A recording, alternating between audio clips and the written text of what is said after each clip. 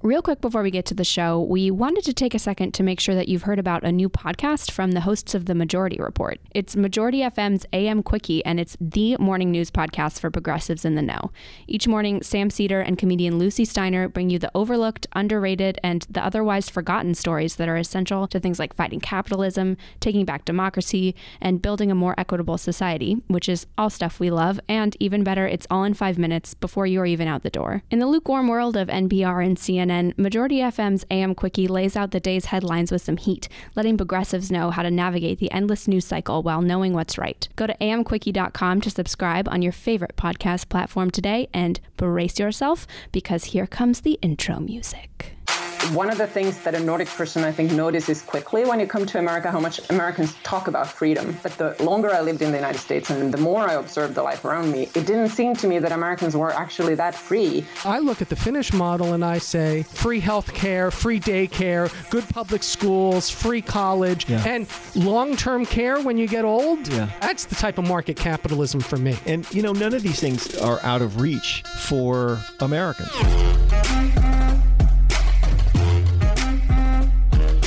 From the offices of Civic Ventures in downtown Seattle, this is Pitchfork Economics with Nick Hanauer. A pointed conversation about who gets what and why with one of America's most provocative capitalists. I'm Nick Hanauer, founder of Civic Ventures. I'm David Goldstein, Senior Fellow at Civic Ventures. So, Nick, back in, was it like May of 2014 when you first had me into the office? Talk about working with you. Was it that long ago? It was that long ago. Good God. You brought me on board, as you explained it to me, to help you with your mission to redefine capitalism. Correct. But, you know, when I talk to people about the stuff we're working on and the things we support, that we want some sort of health care, universal health care for everybody, we want to raise wages, we want to tax the rich, we want a high minimum wage, we want high overtime protections, we want affordable housing. They tell me that we're advocating for a socialist hellscape. Let's tell the truth. Yeah. Are you some sort of secret socialist? It's such an interesting question, and it's so pertinent today. I think you raise a really good point, because we're not socialists. I'm certainly not a socialist, and I really do strongly believe that the principal lesson of the 20th century was that markets work and non-market societies don't. That there's no example on planet Earth where a society moved away from markets and it succeeded in any sort of measurable way. Right, but saying that markets work is not the same thing as saying our current market system works as well as it can. Exactly. And as I've said many times, capitalism comes in as many flavors as pie, and dirt pie tastes terrible and cherry pie tastes great, and maybe you prefer a pecan pie. Yeah, right. People are different, but we definitely get to choose the form of market economy that we have, and we have both the right and responsibility to choose a good form, a good flavor. And but I do think it's worth just pausing for a second and reminding folks why we are so certain that socialism doesn't work. And let's define this, because this paucity of terms we have, it hurts us on both sides. It says there's capitalism, this thing called capitalism, which is markets and freedom. Hooray, America first. Laissez-faire. Right. And that's it. That's the only kind of thing there is. Right. And then socialism, where people lump in affordable health care with Stalinist death camps, right? And let's make a technical distinction between socialism in the Soviet sense, which is, what we think of as a communist country where the state owns most of the means of production, and there is no private property, and there are no markets, the state is setting all the prices and assigning all the wages and so forth. It's complete top-down control. That's not the same thing as a social democracy. It's Correct. a social welfare state, a mixed economy, which is largely a market economy in which most industries, most businesses are privately held and privately run, and there's private property. But there are some basic things like healthcare, education, not just K-12, but colleges and universities, daycare, things that are provided by the state, often outside of the market, and guaranteed to all citizens. That's not socialism. Honestly, by emphasizing the state-provided services as the distinction, we actually don't acknowledge the important difference, which is that a laissez-faire market system basically can do nothing but eat itself. It will create massive economic inequality and will collapse from within. And what other countries utilizing market systems have done is they have constrained the market systems in ways that both encourage and to a certain extent guarantee that the outcomes will be distributionally reasonable and therefore more stable. Right. And more to the point, where the outcomes of the market economy are not so egregiously unjust that you have to spend a shit ton of government money making up the difference, right? When I think about a market economy that makes sense, I'm not thinking about an economy that mostly includes government-provided services at scale, although I do agree that in many cases that this is the best and most efficient way to do it, like public education and almost certainly like healthcare to a certain extent. But what I do think of is a set of rules and norms governing the market economy to make it work in a way that works for everyone. Right. Our system actually isn't capitalist. Right. It's socialism for the rich. There are some very clear ways in which socialism does not and cannot work to provide prosperity for human societies. And that is that while socialism is really good at solving the distributional problems in an economy, but what that arrangement cannot do is create more prosperity.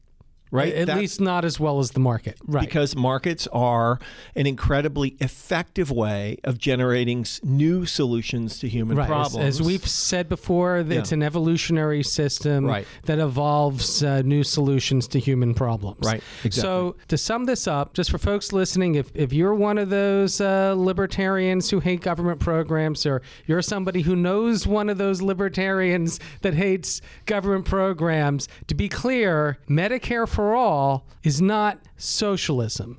If the U.S. had Medicare for all, we would have a market economy with universal health care.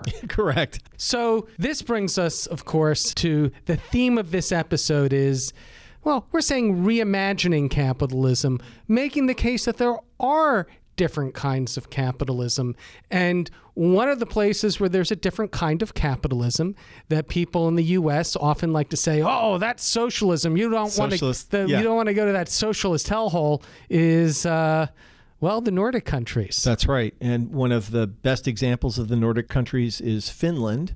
And today we do get to chat with a couple of people who are calling us from that socialist hellscape. Where oddly it's warmer and sunnier than it is here in Seattle right now. Yeah. So today we get to talk to Trevor Corson and Anu Partinen about what it's like to live in Finland, which parenthetically in 2017 was ranked the most stable, the safest, the best governed country in the world. It's also the third wealthiest, the third least corrupt, and the second most socially progressive, and finally the third most socially just. So somehow not socialist hellhole, as they wrote in the New York Times, Finland is a capitalist paradise. My name is Anu Partinen. I'm a writer and I'm the author of The Nordic Theory of Everything in Search of a Better Life, which is a book that compares the United States and the Nordic countries and what life looks like in these countries. And I'm Trevor Corson. I'm married to Anu Partanen, the most important thing you need to know about me. And I am also an author. I have written for the New York Times, The Atlantic. I've written 2 books. I'm a science writer as well as a literary journalist. And I have most recently been teaching American Studies and writing at Columbia University in New York City, where we lived for 10 years before we moved to Finland. I've got a question right off the bat after reading your piece in the New York Times. How do I immigrate to Finland? I get that asked that so much. Just today, I was talking to a group of American college students who were visiting Finland, and I met them here in Helsinki, and they were immediately asking me, how do you immigrate to Finland? And all I can say is, well, it's not easy. Unfortunately, Finland is a little bit like other European countries. They don't make it easy. But for the students, luckily, I could tell them that a lot of Finnish universities these days have English language programs, and I think it's reasonably easy to come here as a student. So they have hope. How about as a political refugee? Because we'll see what happens in the 2020 election, but I don't know how welcome I'll be afterwards. So we're so delighted to get to talk to you guys. Our podcast, as you know, is devoted to all things economic, and in particular, trying to help people understand the ways in which, sort of the American framework of economics and, what we call neoliberalism in particular, the ways in which that has imprisoned us and reduced our happiness and prosperity in all sorts of ways. And in particular, the ideas that we take for granted, sort of, it's the water we swim in, that, neoliberalism as a meaning system has infected every part of American life. And most people, they don't even recognize it's there. But in particular, we were really drawn to the way in which you folks describe freedom, a different form of freedom. Right. I guess, the liberal in neoliberalism is from liberty. It's all about making us free and maximizing personal freedom and liberty. And yet you make the argument that actually the Finns are more free. Yeah. Explain to the American audience why. Well, for my part, this is basically the whole lens that I look through in my book, The Nordic Theory of Everything. And so the book started when I moved to the United States. I'm originally from Finland, and I grew up in Finland, and then I moved to the United States, and I started looking at the, American life around me and thinking about it and trying to figure out my own place in the society. And one of the things that a Nordic person, I think, notices quickly when you come to America, how much Americans talk about freedom. And we don't really talk about it that much here. And at first, it was strange to me. It seemed a little, I'll be honest, it sounded a little pompous because in the Nordic countries, we're pretty, I don't know if modest is the right word, but we don't really use big words and so on. But the more I thought about it, the more I thought that that's fantastic. Of course, freedom is what we all want from life, and every society should really aim for freedom. So I really started to appreciate the fact that Americans really are so engaged with it and talk about it so much. But then the contradiction was that the longer I lived in the United States and the more I observed the life around me, it didn't seem to me that Americans were actually that free. And it certainly didn't seem to me that Americans were living a freer life, if you will, than the people I had known in the Nordic countries. And so that was the starting point of my book. And the basic idea that I came to, and when I was researching the book, I discovered was that the way the Nordic countries have created these universal social policies that provide every child, every person with good education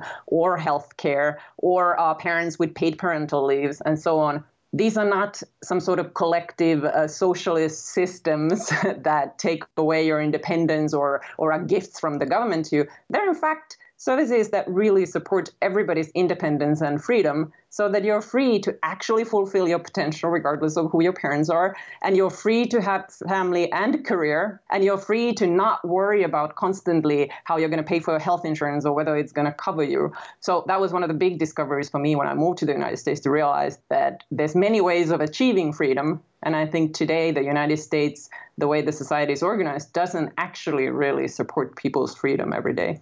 We're free in theory. Yeah, and our definition of freedom is freedom from constraint. But what you're really talking about is a different and I think, in our opinion, much better definition of freedom, which is capabilities. It's well and fine to be theoretically free of constraint, but if you live in a libertarian hellscape where the only people in the society who have power are a small group of economic elites, and your life essentially is constrained by that, and you're consigned to a life of limits and poverty, you're not super free, right? I think they make a distinction. I think absolutely. Yeah, make a distinction. You and I are equally free to fly on a private jet. Yeah. The difference is you're at liberty to fly on a private jet, and I only get to fly on it if you invite me on your jet. Right. And that sounds like an odd sort of situation, but it's throughout our lives. You have more liberty than I do because you have money. Yeah. I'm curious, Trevor, your take as an American in Finland, is your impression the same? Well, I was one of those fish swimming in the sea of Americans' versions of freedom, not knowing, what I was missing. And meeting Anu and learning about her thinking has really dramatically changed the way I perceive how my life was in the United States, even while we were still living there. We lived there for 10 years together before just moving to Finland recently.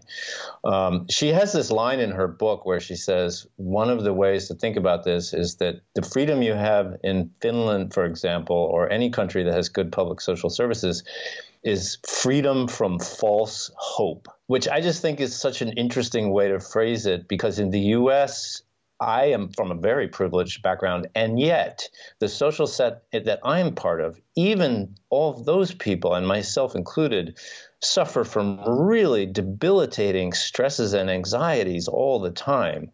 And even if it's the fear that your kid's not going to get into the right high-end private school, the whole set of things behind that is that we lack like any kind of middle class anymore with a decent life where people can have the freedom to live the life they want to. Instead, we're all in this pressure cooker trying to compete, trying to keep our heads above water. It's an arms race, yeah.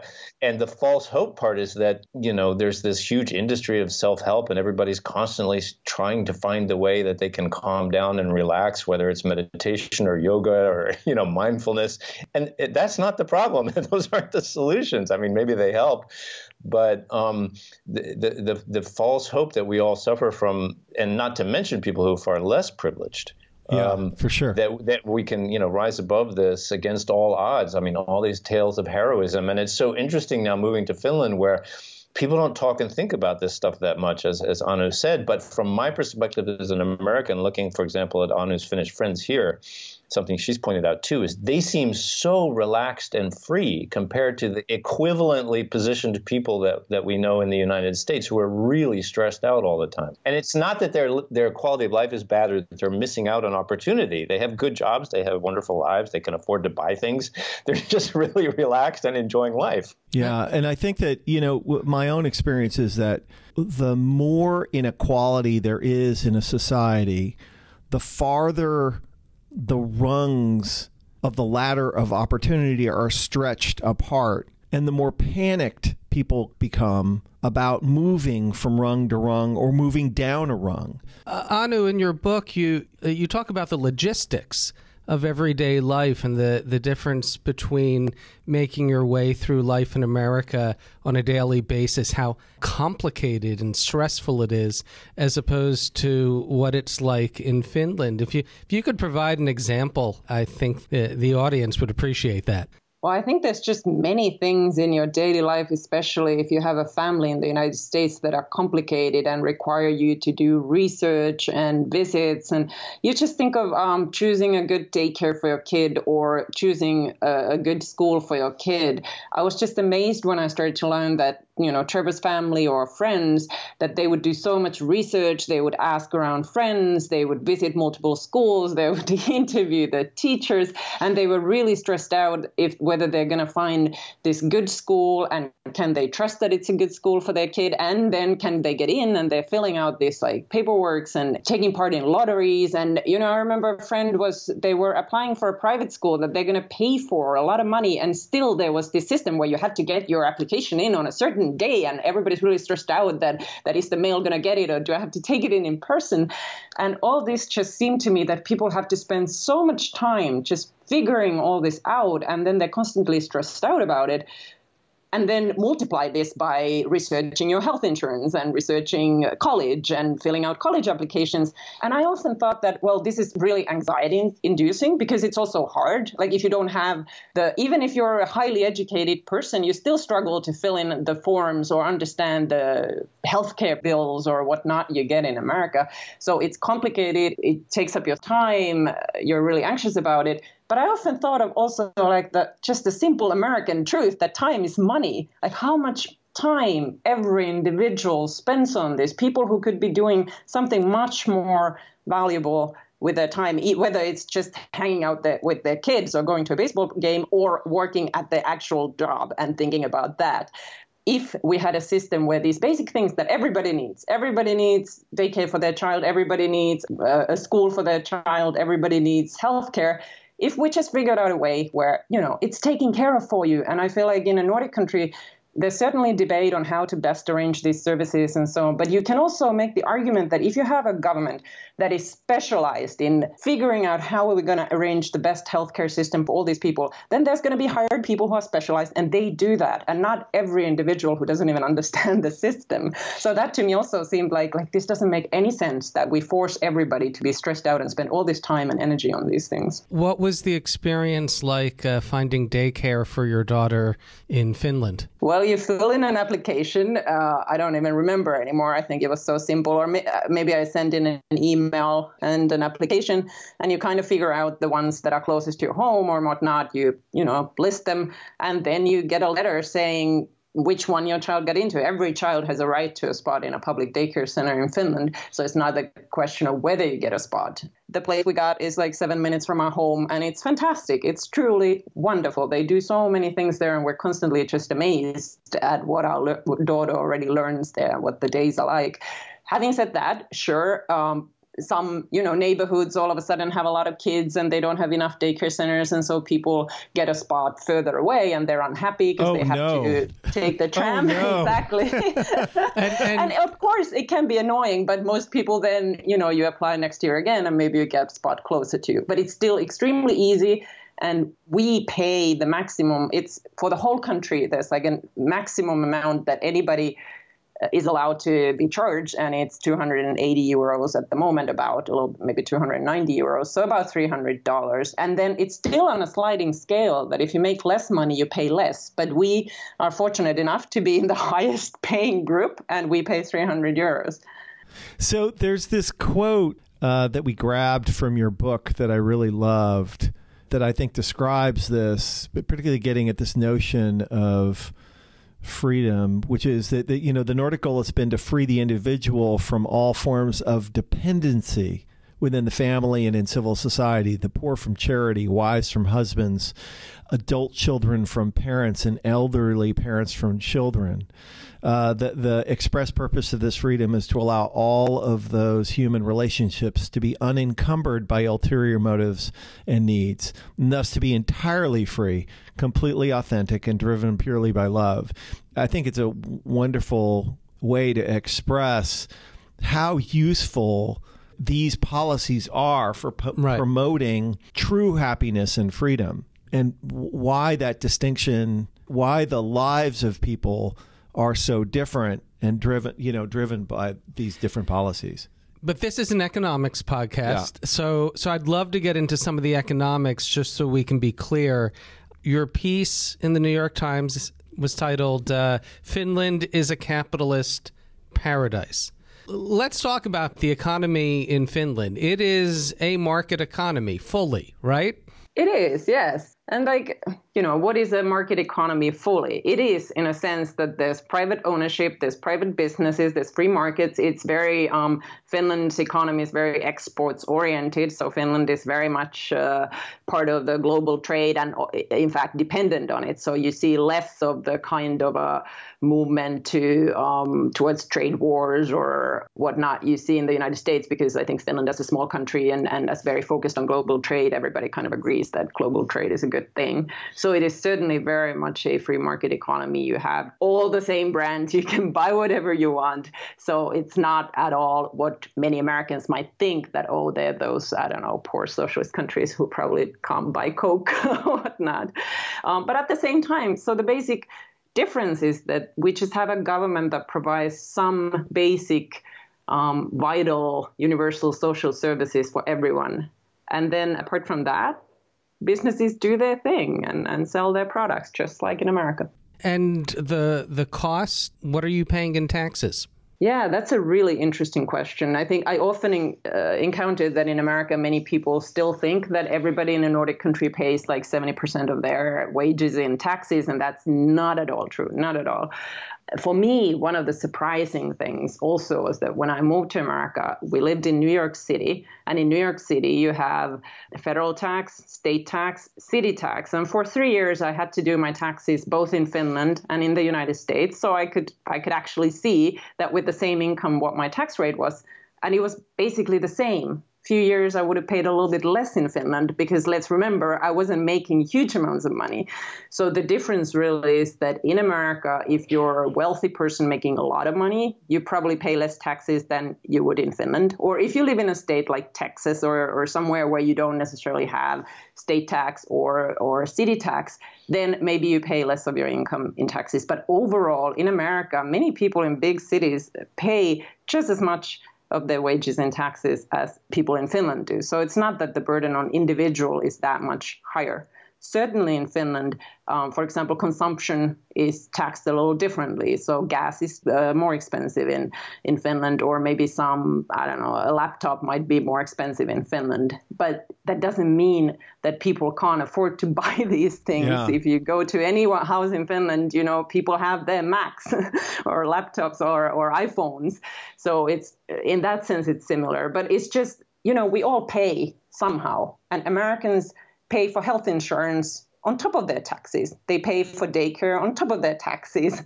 Yes. They pay for their college on top of their taxes. Whereas the way Nordic society in Finland is organized, we pay taxes and then we get the services in return. And I think for most people, that's a better deal. And I would argue that even for extremely wealthy people who in the United States certainly probably end up paying less tax than they would in a Nordic country, I would say that the Nordic countries still or model could be a better deal because A, you're kind of relieved of those pressures that we talked about earlier. You don't have to spend all that time worrying whether a kid is getting into the best school, because if they don't get into the best school, they're going to, fall down a ladder and then, oh my God.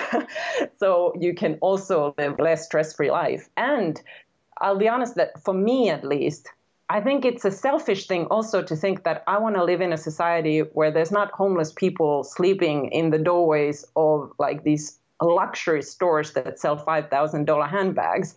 And I just feel like I think most Nordic people, even the wealthy people, are happy to pay those taxes to feel like they live in a society that actually provides equality of opportunity for everyone.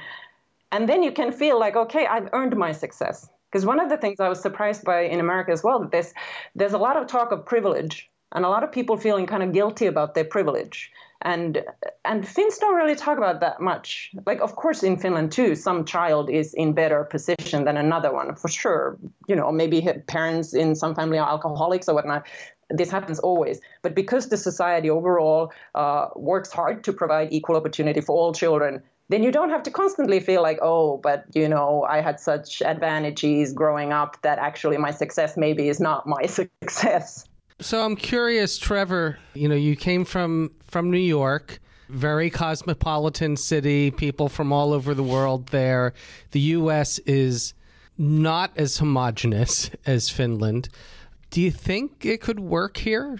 A couple of things to say about that. One is that it's a really interesting moment to be moving from New York to say, a place like Finland, because as an American, I really feel and I know you guys are thinking a lot about this question of the sort of the stories we've told ourselves as Americans over the past decades about, if we raise taxes, it'll ruin investment and wealth and growth and, make life worse for everyone. And I think this is an incredibly interesting time to move to a Nordic country from the U.S. because I've come to feel that the Nordic countries are the living, breathing proof that what we've been telling ourselves in the U.S. is wrong. And, the only reason we've been able to ignore the Nordic countries is because of all this talk about how they're these socialist nanny-states. They're basically communist. And, part of what we've been trying to say is no, actually, they're these quite cosmopolitan, very interesting capitalists that are doing really well using policies that we're told can't work. And capitalism has only done better here as a result. And on the homogeneity question, one thing to say is that Nordic countries are quite heterogeneous now. There are more, I think, foreign-born people in Sweden now than there are in the United States. And Helsinki, where we are, is rapidly becoming much more international just in the past 10 years. So I'm really excited to be living here right now. We hear this a lot that, these Nordic countries are these homogenous white Christian monocultures, and they're all altruistic, and that's the only reason it works, and it would never work in the United States. And there's a couple of underlying assumptions there. One of them is that a white Christian monoculture contains no divisions between people or no disagreements. And one of the things we wanted to do in our article was tell the story of Finland's history quickly, because there was a terrible civil war. 35,000 people were killed. There was mass murder. Finns were slaughtering each other in the streets over economic injustice. And it's the legacy of that has partly inspired the current system and the way it works. And there are constant disagreements in Finland politically, between different political parties, between classes, over this stuff. People here fight with each other and scream and yell at each other all the time. The idea that these are somehow harmonious, altruistic societies is a complete myth. And the reason it works is because people they understand that their self-interest is built into having the system work, even though people have disagreements. And so that's one underlying assumption here that we need to examine. Another one is kind of an extension of that, which is that only by being altruistic or communitarian could we have good public services, for example. Could we have, no one will agree to it in the United States because nobody's that selfless. Everybody's more selfish in the United States. Well, the whole point here is that all of these public services, for example, universal healthcare, universal good public schools, they're incredibly much in everyone's self-interest because, as we've just been describing, our own personal lives are so much better as a result. We have a very selfish interest in wanting to live in this system. So it doesn't require altruism. You actually get a better deal, a much better deal for your money, whether it's taxes or, deductibles or premiums you're paying to a private health insurance company. We're spending far more money in the United States, as you well know, than they do here. So it's a better deal for selfish reasons. It's just much more efficient, right, to solve these problems collectively than the public schools. Yeah, we have a young kid, and we're thinking about schools, and there's an education expert that Anu quotes in her book who puts it really well. He said, "Oh yeah, there's school choice in Finland too. You can choose any public school you want. They're all excellent." Right. End of story. Right. Exactly. Do you know any business people? Have you talked to business people there about the benefits to business of, for example, not having to be in the health insurance business as every business in the U.S. is? Well, for my book, I have one chapter on entrepreneurship, and the basic idea of that chapter was that in the United States, I often would hear when I would talk about Nordic countries, people would say that, well, that's all good and well. Sure, you have a good quality of life, and it's probably nice for all of you to have long paid, summer vacations and paid parental leaves. But that means that you don't have any innovation. Right. You don't have successful businesses. I mean, name one brand that comes from a Nordic country, which always was kind of funny to me because, well, you look at IKEA or H&M or Spotify or Skype or Minecraft or Angry Birds or all these services that Americans use that come from the Nordic countries, but I think a lot of Americans just don't know that they come from the Nordic countries. But so the book chapter, basically, I went around the Nordic countries, in different countries, talking to companies that are competing globally and successful, small and large, and asked them that, well, how is it possible that you have a successful company that's competing at the American market while all your employees are constantly out on their paid parental leaves or their paid vacation or you had to pay tax, which is what Americans would ask, that, it's not possible to run a profitable business.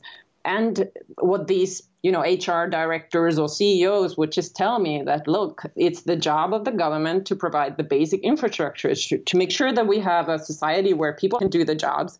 And then the business can do what it does. And then it's the government's rule to set reasonable boundaries and regulations so that the playing field is level. But overall, I think people in the Nordic countries, everybody doesn't agree, but I think mostly businesses see the benefits of having the government to be in the business of providing health insurance. Could you remind us what the paid vacation, paid family leave policies are in Finland? So in Finland, the typical amount is 5 weeks of paid vacation for everyone, regardless of who your employer is. It's just universal and mandated. It depends, of course, a little bit. The first year you get 4 weeks and so on, but this is mandated. In Finland, parental leave, it's about a little bit less than a year, is paid based on your salary. So you get a certain percentage. It varies a little. At first, it's 90%, then it's maybe 70% of your salary that you get throughout that time. And that's available to both parents, or either parents, I should say, not both, but either. They can choose it and divide it as they will. And then after that, you can still stay home without losing your job, but then you just get a small stipend for another 2 years. Now, the big difference, and good to remember, is that this is also taxpayer funded. So it's not the business, it's not your employer who pays you salary for the whole time that you're on paid leave. All employers and all employees pay into basically pay a tax into a insurance fund, if you will, and the money comes out of there. So for the employer, typically they just then hire someone else to do the job for a year, and they're not stuck at paying 2 salaries. So that's really important, I think, to remember. And small business, of course, it's also important that they're not stuck at paying somebody's salary while they're away. Right. Wow, that sounds like such a socialist hellscape. We have a question that we ask everybody we interview, and you can answer together or separately. Why do you do the work you do? Well, I feel like as a writer, I want to try to find something that I can give to the world that I can provide. And for me, right now, or for the past several years, the fact that I have lived in the United States for 10 years, I'm now also an American citizen, and that I come from a Nordic country is something unique that I have. So that's why I have chosen to put my efforts into writing and discussing and thinking about those differences.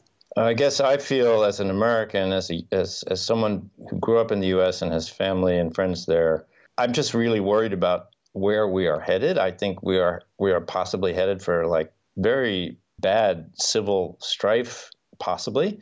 And what frustrates me about the conversation and a lot of the people I'm in touch with back in the U.S. is how it's so hard for us in the U.S. to conceive of this kind of very sensible middle ground that we're living as a reality here in Finland.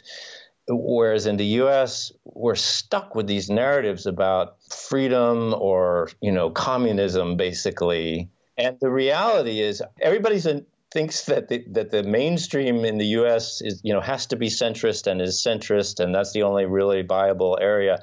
And having known Anu, and I feel like I need to read her book at least once a year to keep reminding myself of all the amazing insights in it about the U.S. But the idea that we're centrist is nuts. We're far to the right. We've all become completely convinced that anything that's good for anybody and that can help save our capitalist system in the United States is some form of communism or something is just ludicrous. And I feel so frustrated that I want to help try to do what little I can, from our perch here in Finland right now to say, hey, everybody, wake up.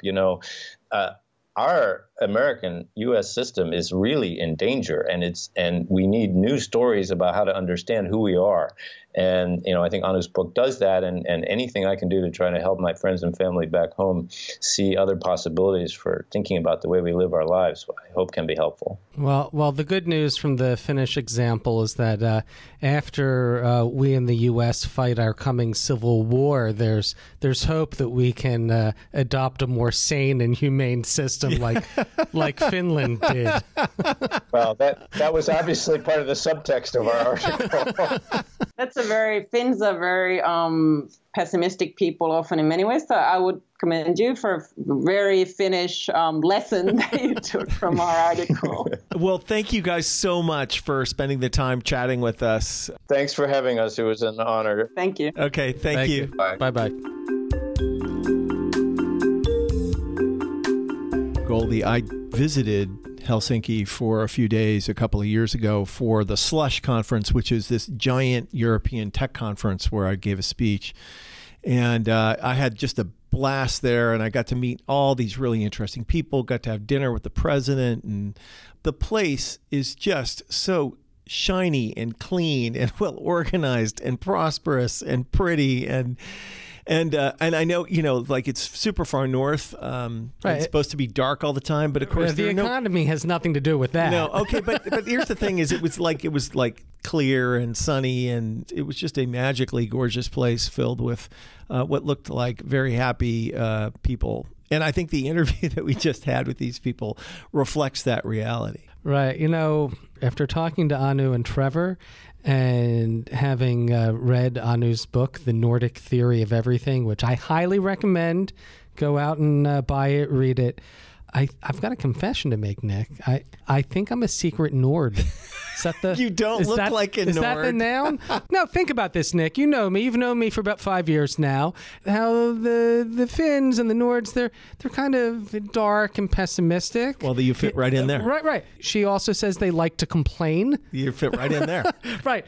Pickled herring. I fit right in there. But also, and don't take this personally, Nick, but I've always kind of resented salaried jobs. Yeah. I mean, as far as dictators go, you're a pretty benevolent dictator, but you're a dictator nonetheless. I am. And partially it's got to do, and she talks about this in the book, the American system in which our lives are so precarious that if we lose our jobs, we lose our housing, we lose our health care. How our health care is provided by our employers, and that if you decide to change our insurance, then I may have to switch doctors, or I may have to pay more out of pocket, and I'm totally dependent on you for so many things. There's something uncomfortable and wrong about it. What I want, and what I've tried to do throughout my life, and it's why most of the first 25 years of my adult life I was self-employed, is I want to be independent. That's the American dream, to be independent. And well, I don't think it's just an American dream. I think it's a dream of all people, is to be unexploited. When you have that independence, say in a country like Finland, where you don't have to worry about getting sick and going bankrupt because everybody's covered and it's affordable. If you have kids, you don't have to worry about paying $1,500 a month for daycare because daycare is free or affordable, no more than the equivalent of $300 a month. You don't have to worry about buying a house in a nice neighborhood so that your kids will have the opportunity to go to a good school because all of the schools are good. Yeah. You don't have to worry about saving for college so that your kids don't have to go into tens of thousands, if not hundreds of thousands of dollars in debt if they want to get an education so they can succeed in life, because college is free to everybody. That creates a type of freedom that I feel that most people are missing in this country. And I think that people like you and me, though we have very, very different outcomes, we both came out of a very privileged environment where we did not have to worry how to pay for those things. We did not have to worry about how we were going to go to college because we had family to provide that, but we were lucky and we were the few. Yeah, for sure. And in a country like Finland, you can have all the advantages of a market economy, of what people call capitalism. Yeah. Very few of the downsides. Very few of the and I think it allows you to be more free, more risk-taking, more entrepreneurial and much less stressed. Much less stressed. And I think about it from an entrepreneurial sense. A lot of people, there's statistics. Homeowners start fewer businesses than non-homeowners because they're afraid to lose their house in the U.S. So to understand market capitalism as an evolutionary system is to understand that most businesses necessarily fail. Correct. They have to fail. That's how selection works. Yeah. Most innovations don't succeed. But if failing in a business leaves you on the streets, well, then you're going to stick with that job that pays and allows you to feed your children and put a roof over their heads. Yeah. So, I look at the Finnish model and I say, okay, it's a little dark for me in the winters, but pessimism, complaining a lot, pickled herring, and, oh, by the way, free health care, free daycare, good public schools, free college, and long-term care when you get old. Yeah. Oh, that's the type of market capitalism for me. That's right. And, none of these things are out of reach for Americans. Right. Well, are we less competent than the Finns? Yeah, no. We could have all of these things. Think of all the extra vitamin D we have. Yeah, exactly. Throughout most of the country. All of these things are within reach if we wanted them and if we could push past the entrenched interests that don't want us to have them. Right. The healthcare system that we have. That not only don't want us to have them, Nick, but don't want us to know that we have a choice about whether or not to have them. That's right. And that have been, frankly, lying to us for decades about how these alternatives are hellscapes. And in fact, they're not. These places are now more prosperous, more free, certainly easier and better to live in than what we call home. And all of this has happened in one lifetime, and all of it happened because a certain small group of people wanted it to happen. And that means that we could make it unhappen if we wanted to, if we got together and did the right things and promoted the right policies and ideas. And opened up our imagination to a different kind of capitalism. Exactly. On the next episode, Nick, we're going to make a lot of our listeners really, really happy. I know. And so embarrassing that it's taken us so long to get around to this, right? Yeah, right. Because we're going to continue this conversation with the economist Steve Keen, who has been reimagining capitalism and tearing down the old economics. For a lot longer than we have. That's right. That's right. And is beloved by many of our listeners and around the world. And he's an incredibly smart guy. It'll be fun to talk to him. Pitchfork Economics is produced by Civic Ventures. The magic happens in Seattle in partnership with the Young Turks Network. If you like the show, make sure to subscribe, rate, and review us wherever you get your podcasts. Find us on Twitter and Facebook at Civic Action and Nick Hanauer. Follow our writing on Medium at Civic Skunkworks, and peek behind the podcast scenes on Instagram at Pitchfork Economics. As always, from our team at Civic Ventures, thanks for listening. See you next week.